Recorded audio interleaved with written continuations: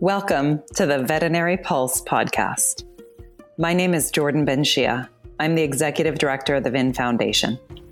Veterinary Pulse is the heartbeat of the profession. Join us as we talk with veterinary colleagues about critical topics, from student debt to mental health, and share stories. Stories connect us as humans, as animals, as a veterinary community. This podcast is made possible through individual donors like yourself and our technology partnership with VIN, the Veterinary Information Network. Thank you for being here. This episode, VIN Foundation board member Dr. Matt Holland is having a conversation with surgeon and public speaker Dr. Bronwyn Folliger about practicing all around the world, the importance of humor, and prioritizing self-care. Please check the episode notes for bios, links, and information mentioned. Thank you for listening. So welcome, Bronwyn. Thanks for joining us. Thanks, Matt. It's great to be here. And for the listeners, we met a few weeks ago at the Big Student Careers Fair, and I was in the audience for one of Bronwyn's presentations, and what she said and also how she said it compelled me to reach out to her and get to know her a little bit, and fast forward to her being a guest on the podcast. So thanks again for joining us. And I guess we'll start with, what's your story? Where were you born and raised? Well, I've been away from Australia for about 10 years, but I was born and raised in Brisbane, Australia, and spent a brief stint as well in Canada growing up, but mainly in Australia. And did you have a defining moment for when you knew you wanted to become a veterinarian? Not really a defining moment. I was always interested in the outdoors and the natural world, and in sort of science and discovery. There was a period when I was a younger child that I wanted to be a tree surgeon, and actually an arborist, and actually had a T-shirt made by my grandmother that had Dr. Folliger, tree surgeon, written on it, which was pretty cool at the time. But then in kind of early high school, made a pivot. I think when our family got our first dog and we started taking the dog to the veterinarian, we had a really lovely local vet that let me be really involved in all the vet visits. And so that kind of, encouraged me to pursue that career path. Do you still have the shirt? I don't. I wish I did. It'd be kind of cool to wear these days, Yeah, that'd be super cool. I mean, there's still time to become a tree surgeon. Right, exactly.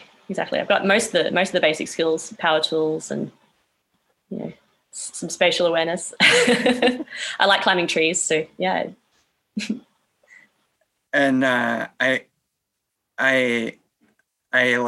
hear already in your story, like we're not even very far in your story, and I hear, you had a lovely vet who helped you out, and like that seems to be so crucial to like anybody's life course is, having a good teacher or a good coach or a good mentor. So you got to school, and when did you decide that you wanted to become a surgeon? Like, was that before you even got to school, or when you were in school, or how did that come about? Yeah, so when I was at vet school, I was a generalist. I liked everything. I thought I wanted to be an equine vet for quite a while. I sort of loved horses growing up, and that really appealed to me. But then as vet school progressed, there were some mentors that sort of suggested that maybe I do an internship at a few points. But really, when I graduated, I wanted to go into mixed practice and kind of test out all the skills that I'd learned, and move to a different place and just kind of try everything out. So I actually did mixed practice for a couple of years after graduation. And then it wasn't until about 2.5, 3 years after I graduated that I started to realize that I wanted to go back to school and do some more training. And the part of my life as a vet that I felt like I didn't want to give up was surgery. I guess I just liked the contrast between communication and talking to clients and developing those relationships, and then that sort of contrast where then you have a day or an afternoon in a clinic where you're doing a really focused skill when you're really sort of present in a little space by yourself that's quiet and you're working on something really practical. So I guess I enjoy that aspect. And so that's one of the reasons why I decided to sort of keep pursuing surgery.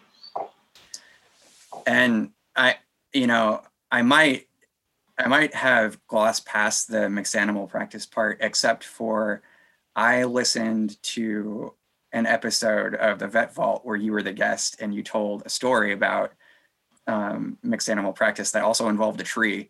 So yeah, I don't want you to tell it to humiliate you, but because you learned some really valuable things, I think that would be good for the audience to hear. Sure. Yeah. Well, it's my near-death experience, which fortunately obviously turned out okay in the end. Yeah. So yeah, I was on call. It was my first job as a new grad, and it was Easter, and in Australia, that's kind of at the start of your year as a new grad. So I think I'd been at the practice for about 6 weeks, and I was on call for the 4-day Easter long weekend. So it was just me and my little car, little Subaru, and we were on call for a fairly big radius of hobby farms and small animal emergencies. And there'd been a series of emergencies that had lined up, and the bottom line was I hadn't slept in about 24, 36 hours. Yeah.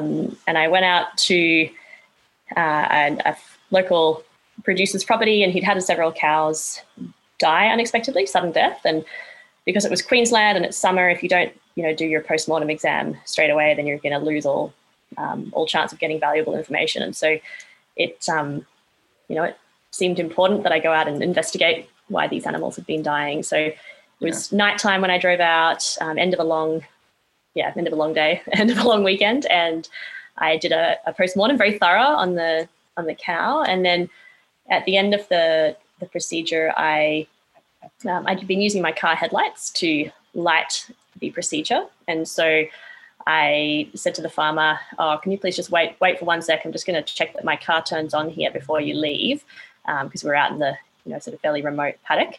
And turned the car on, and I was silly. I was covered in blood and cow manure, and I was disgusting. So I didn't want to get into the car. So I stuck my hand in through the open car window to turn on the car, which obviously is a silly thing to do. But anyway, I wasn't thinking clearly. So I did that. And then the car proceeded to drive away into the dark night. And so mistake number 2 was thinking that I could stop this moving vehicle by myself. So I sprinted off after the car and was trying to jump in through the car's window to, I don't know what, grab the handbrake or somehow stop the moving vehicle. And I didn't see a tree coming up, and I essentially got squashed between the car and the tree, and pretty seriously injured. So the car obviously proceeded to drive off and total itself in the corner of the paddock. Fortunately, didn't injure anybody else.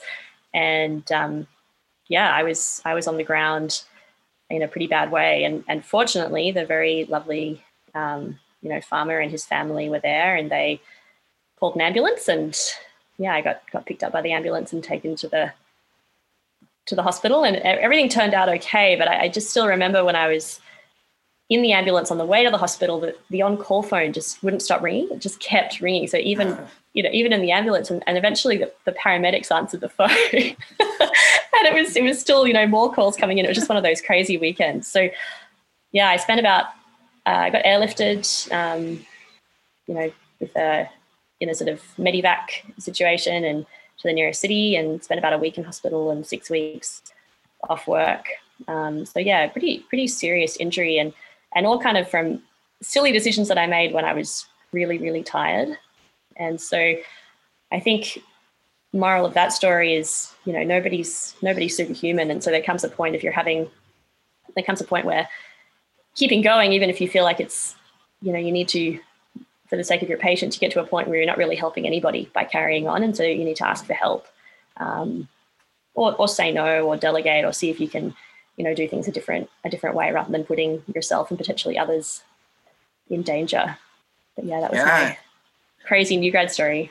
I know I'm glad you're healthy. Obviously, that part is not fun to talk about or relive, I'm sure. But I think it's important to to mention what you just said, like nobody's superhuman and you can't do it all. But as a new grad, you probably want to, I imagine. And it's hard to say no. And yeah, I mean, do you have, for new grads out there, do you have, like one piece of advice you would give them, or two, if you have two? Oh, I've got lots of advice. But I think in that vein, in the vein of kind of having boundaries and knowing yourself, I think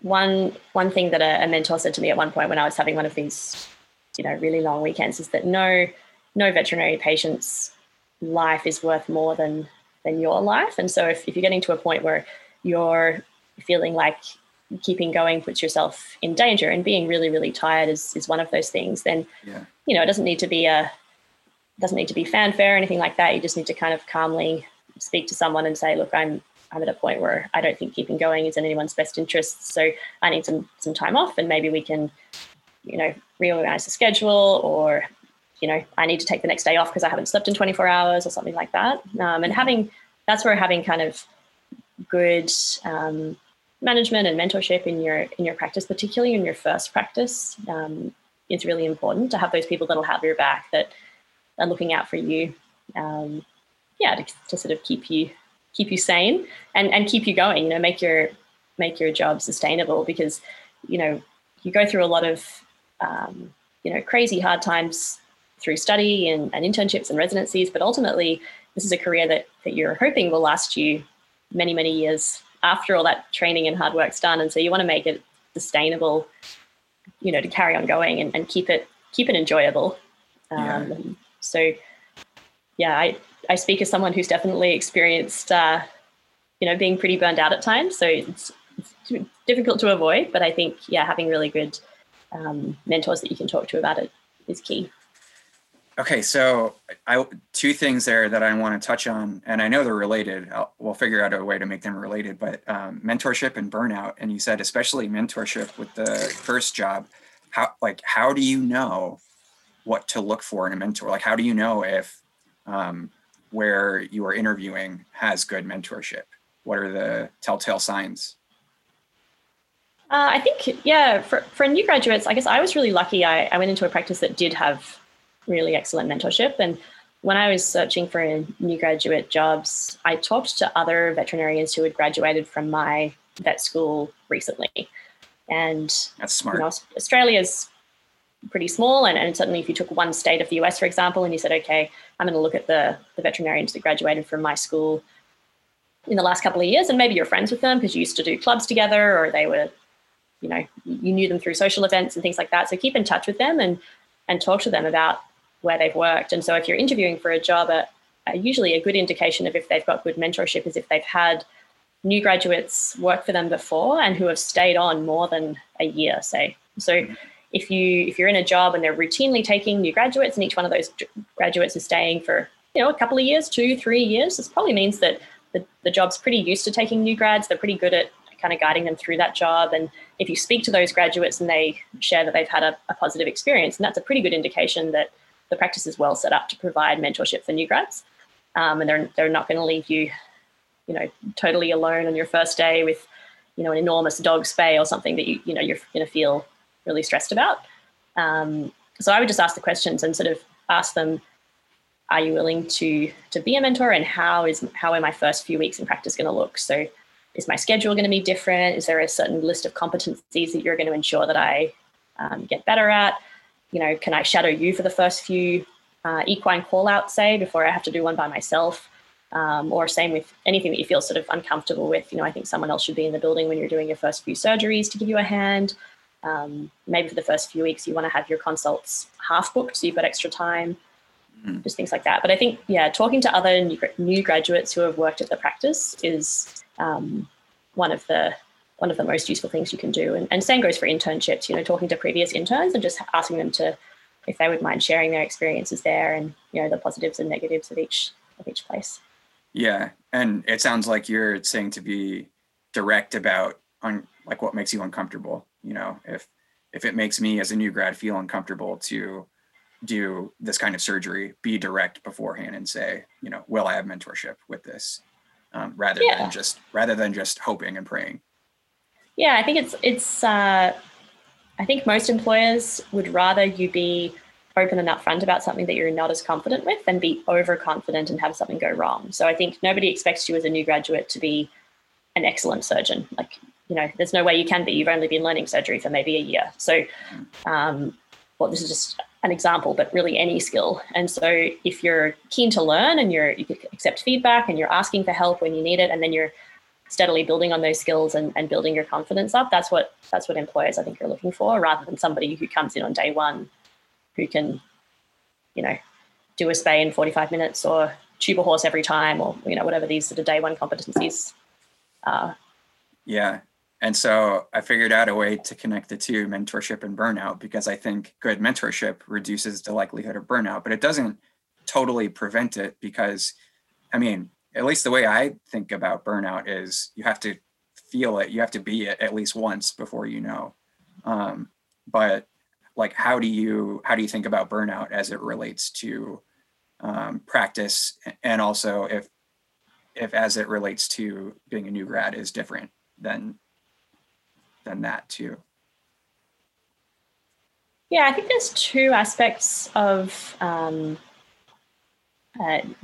in veterinary medicine, and I'll just qualify this with I'm not an expert on veterinary mental health or burnout or anything like that. This is just kind of based on my own experience over the last 10 years or more in practice. And I think there's two facets of it. One is that our industry is very, very demanding, both physically and emotionally, and there's some long-standing expectations of veterinarians that will work certain hours and do certain things. And so I think that's gradually changing in the sense to make the profession more sustainable for veterinarians and vet technicians and nurses.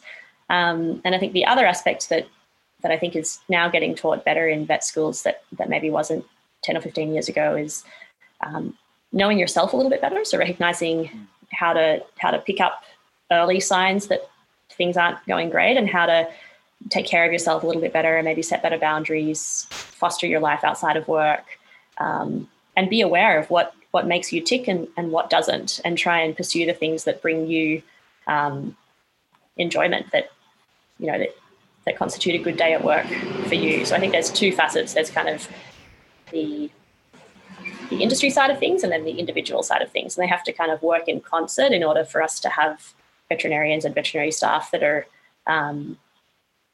highly capable and doing a really great job for their patients and their clients, and also doing it in a way that keeps them happy and safe and practicing vet med, for a long and fulfilling time. Yeah, that life outside of work is so important. I remember as a student, I didn't really grasp that until third year, because, and I'm calling being a student work in this example, but all my friends were from vet school. And so even when we were doing non-vet things, like we were watching a movie or playing video games, it was still like with my vet friends. And it wasn't until third year that I started re-engaging with my sister and my best friend before I moved. And I didn't know, like, I kind of thought, they were saying to me like, oh, it's fine. We know you're busy. Like, vet school is really busy. It's okay if we don't talk all the time. And they were trying to support me, but I didn't, it's like one of those things, you don't know what you've got until it's gone. So yeah, the life outside of work piece is huge. And so you said, I want to pick back up on your story. You said like you were keen to learn, or you think new grads should be keen to learn. That's a key aspect for being a new grad. But what were you keen to learn after vet school? I'm getting to the surgery residency. Oh yeah. So in my first job, I was keen to learn everything. I was trying to improve my skills in all areas. And I think that's really tough. It's one of the challenges of mixed practice, is that you're trying to learn a whole bunch of different things all at once. And so you're training yourself to become a better and better generalist. And I think what I was hoping for was to get really good at one thing. In the end, it sort of suited my personality better to try and focus down on one thing and try and do that really well, as opposed to doing lots and lots of things well, if that makes sense. So that's kind of how I decided to specialize. And I think that probably resonates with many people that decide to specialize, or people that decide not to, because in order to become a small animal surgeon, you have to, or any specialty, you have to give up a lot of other things. So, I've given up large animal practice. I don't think I'll go back to being an equine vet ever. And so you've got to sort of say goodbye to that and be okay with that. And likewise, I do some charity work. So I do some, and I occasionally work in GP clinics as locums or fill in that sort of thing. So I do a little bit of GP, but yeah, I'm not I'm a better surgeon than I am a GP these days. So you've got to be willing to kind of give some things up in order to get much better at your chosen specialty. And was the education in the States very different from the education in Australia? Like compare and contrast the systems there, the educational systems? Yeah, so I think they are slightly different. I guess bear in mind that I'm commenting on Australian vet school between 2003 and 2007, and then the US system kind of much more recently now. So there's a bit of a time lapse in there as well. But certainly one of the big differences in Australia, at least at our vet school, is that we were much younger. So, I went in straight from high school, but most people went in after 1 or 2 years of undergrad. And so your first year vet students were between 18 and, well, there were some, mature age students, some older ones, but most people were sort of 18, 19, 20. And so, we were fully done and graduated out there working by the time we were 22 to 25. Whereas in the US, students tend to be older because they've done undergrad first. So they're a little bit older, a little bit wiser, and they pay a lot more for a veterinary school. The debt load that you're taking on to be a vet student is not a joke. And so, most vet students, I think, take that really seriously and apply themselves in a much more diligent fashion. I think, we had a lot of fun at vet school. I still studied a lot, but definitely we sort of mucked around a lot. There was a lot of social events and a lot of laughs. We had a really good time, and I think our training was much more at that time training to be a generalist, and so lots of the details that I think US vet students are expected to know, we learned concepts and as opposed to details. Having said that, I sat the US qualification exams in order to become registered in the US, and I felt that the stuff that I had to know for those exams I had learned in vet school in Australia. So I think the actual education in the end is quite similar, but maybe the style is just a little bit different.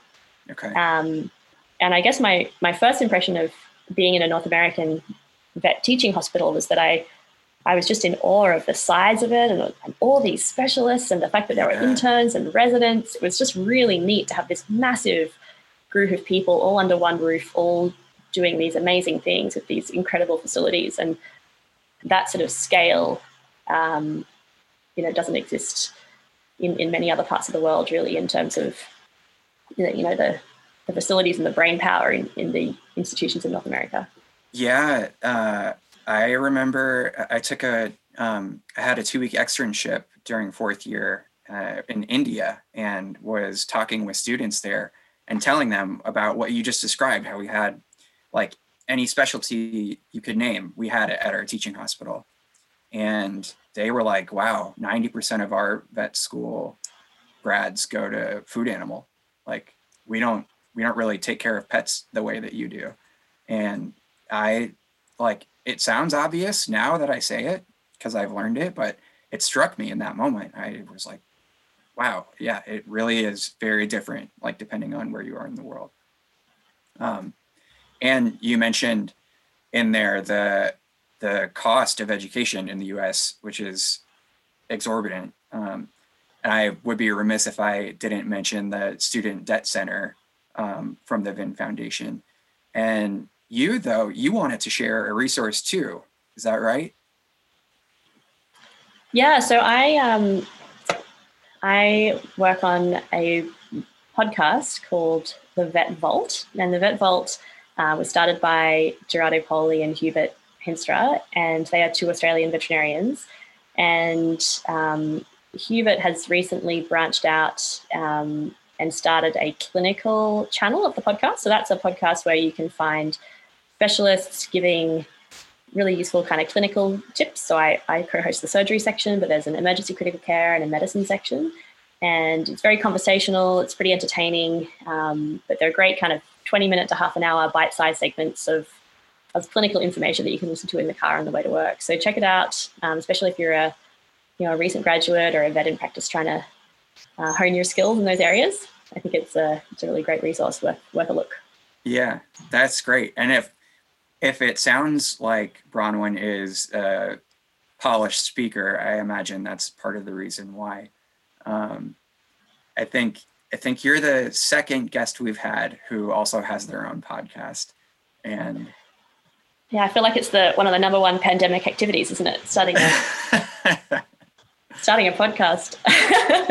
Well, so yeah, like I know that you used to, in the before times, you used to travel all around the world and do locum work and relief work. Kind of wherever the work was is where you'd be. But I imagine that's changed during the pandemic. Yeah.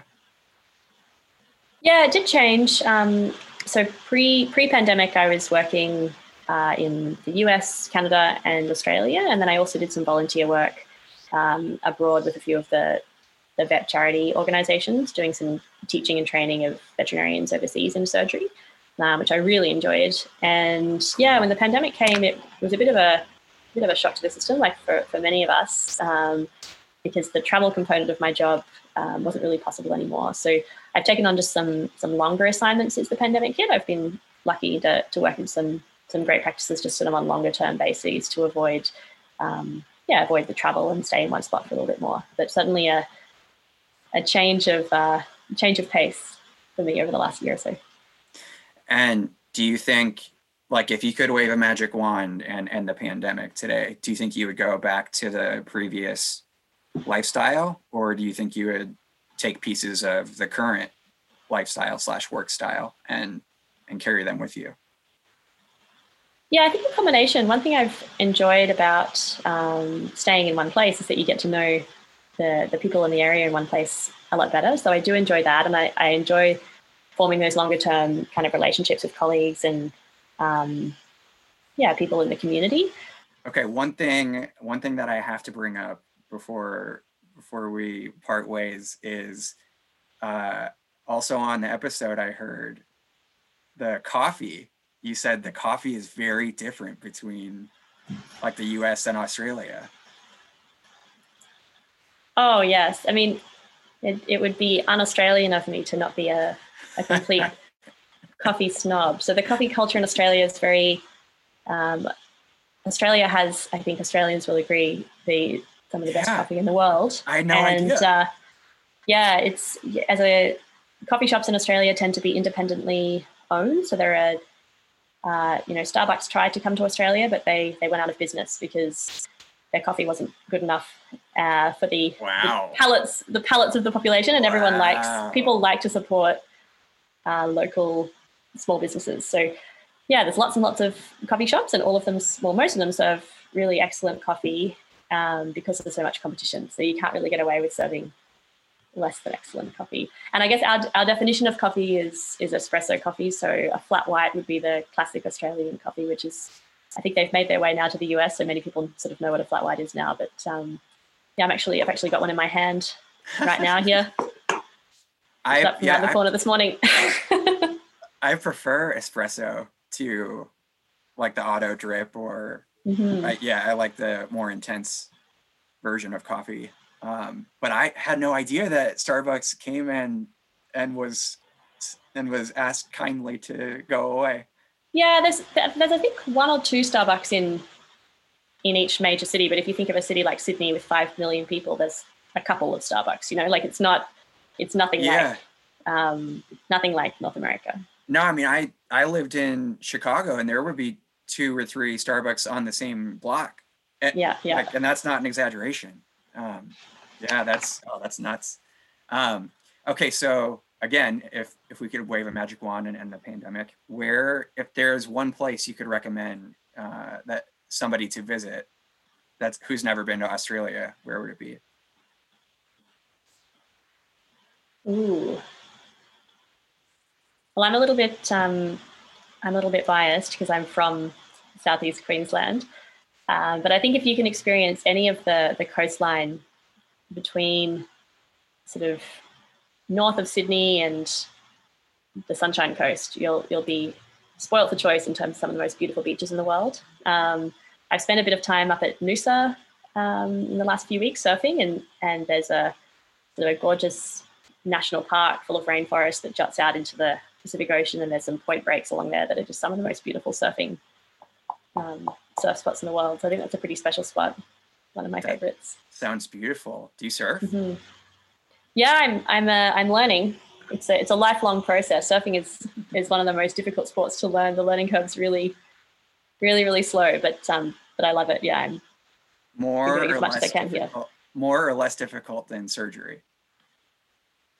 Oh, that's a good question. I was thinking that the other day. I was getting a bit frustrated in the surf, getting walloped by waves again and again, and thinking, why is this so hard? And I thought, well, I learned surgery as an adult, so I guess I can learn surfing. And I was thinking, imagine if I spent 3 years of my life in a surfing residency, then I bet I could become, pretty proficient at it. It's just time in the water.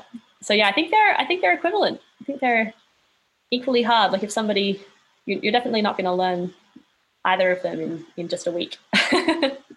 Yeah, I like that perspective. Like, yeah, if you did a surfing residency, you'd probably have some skills that a lot of other people don't.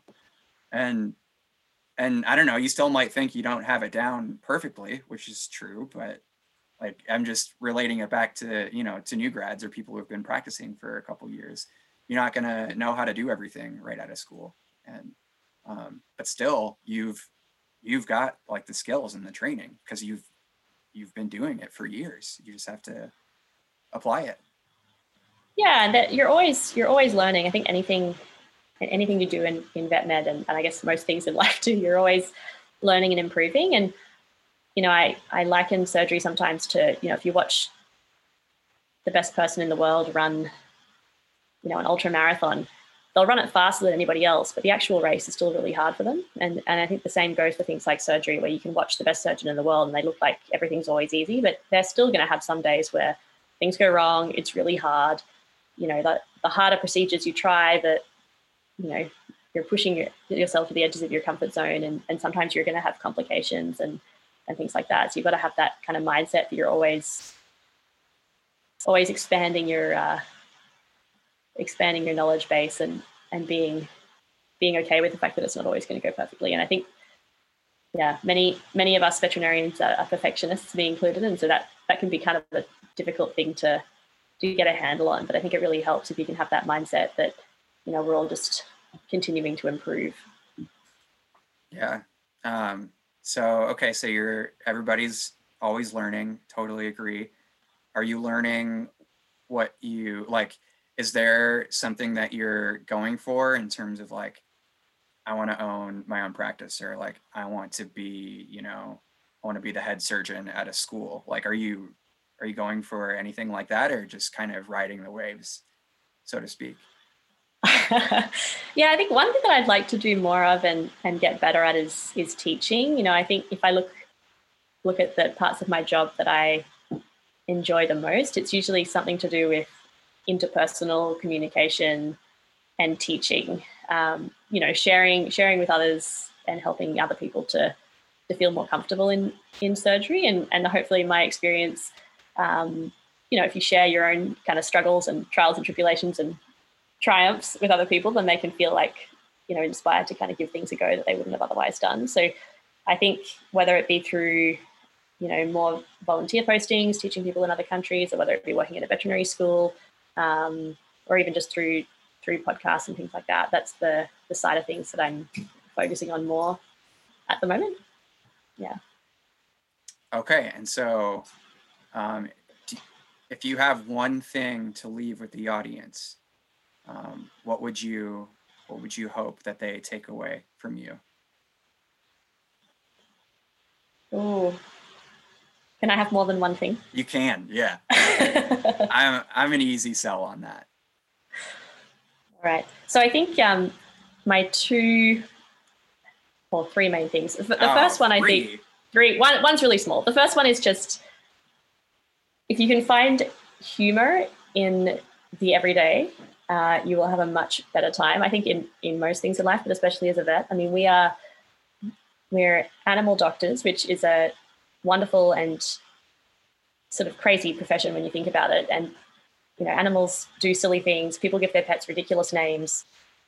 You know, we can laugh with our clients, we can laugh at our patients. There's always something silly going on in the vet industry, in the vet clinic. And so if you can find those little chestnuts of joy and share them with your clients too, if their pet does something ridiculous in the clinic, share it with them, and that, you know, helps to build those relationships and it helps to make your day much better, I think. So that would be a huge thing. Well, I got to interrupt and say that's part of why I wanted you to tell the story too about the car and the treat, because when I heard you tell it on the other podcast, you had a great sense of humor about it. And you probably didn't right when it happened, I imagine, while you were being airlifted. But the fact that you can look back on that and find parts to laugh and smile I think that says a lot about you, and that's important. Oh, it is. I think even at the time, it was pretty humorous. Like I mean, once I realized that I was going to be okay, yeah, you know, getting wheeled into the ER wearing coveralls that are covered in cow entrails and manure and blood, and having the ER team, you know, just like on Grey's Anatomy, you know, cutting off the coveralls with their pair of scissors, getting all excited about it. And I was like, it's not my blood. It's the cow's blood. It's not my blood. Don't worry.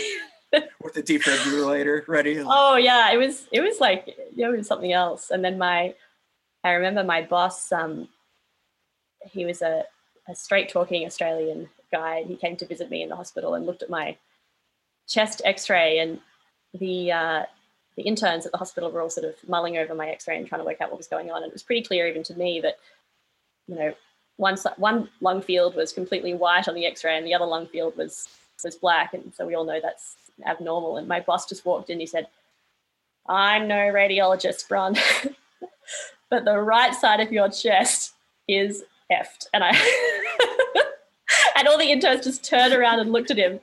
And it was just one of those like classic country practice moments.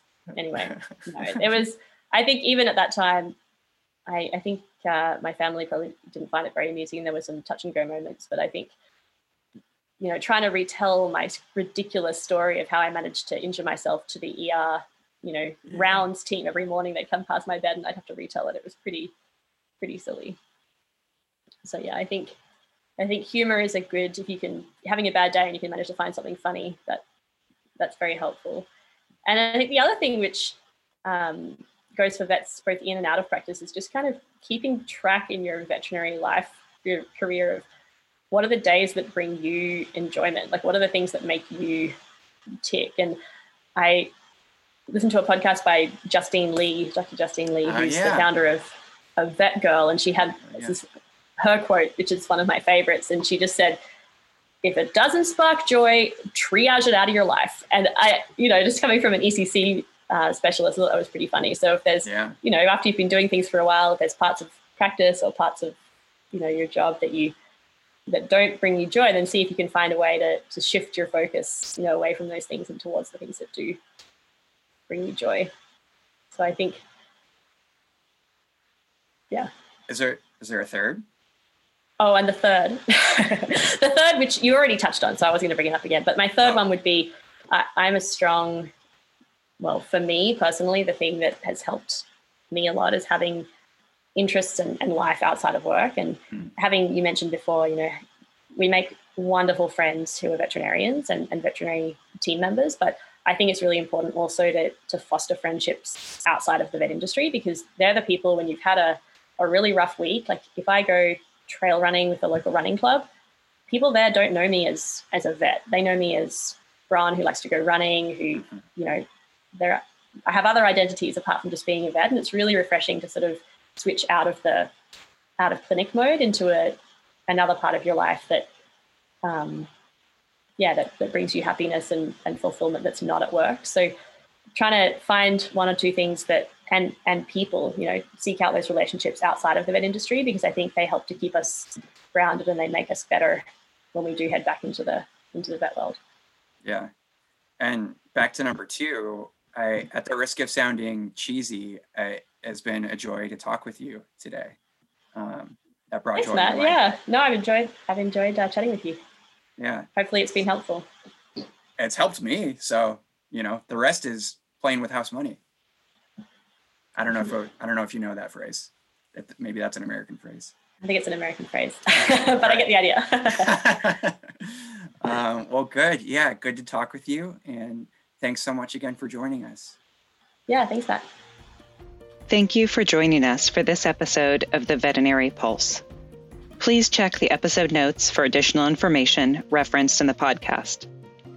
If you enjoyed this podcast, please follow, subscribe, and share a review. We welcome feedback and hope you will tune in again. You can find out more about the VIN Foundation through our website, vinfoundation.org, and our social media channels. Thank you for being here. Be well.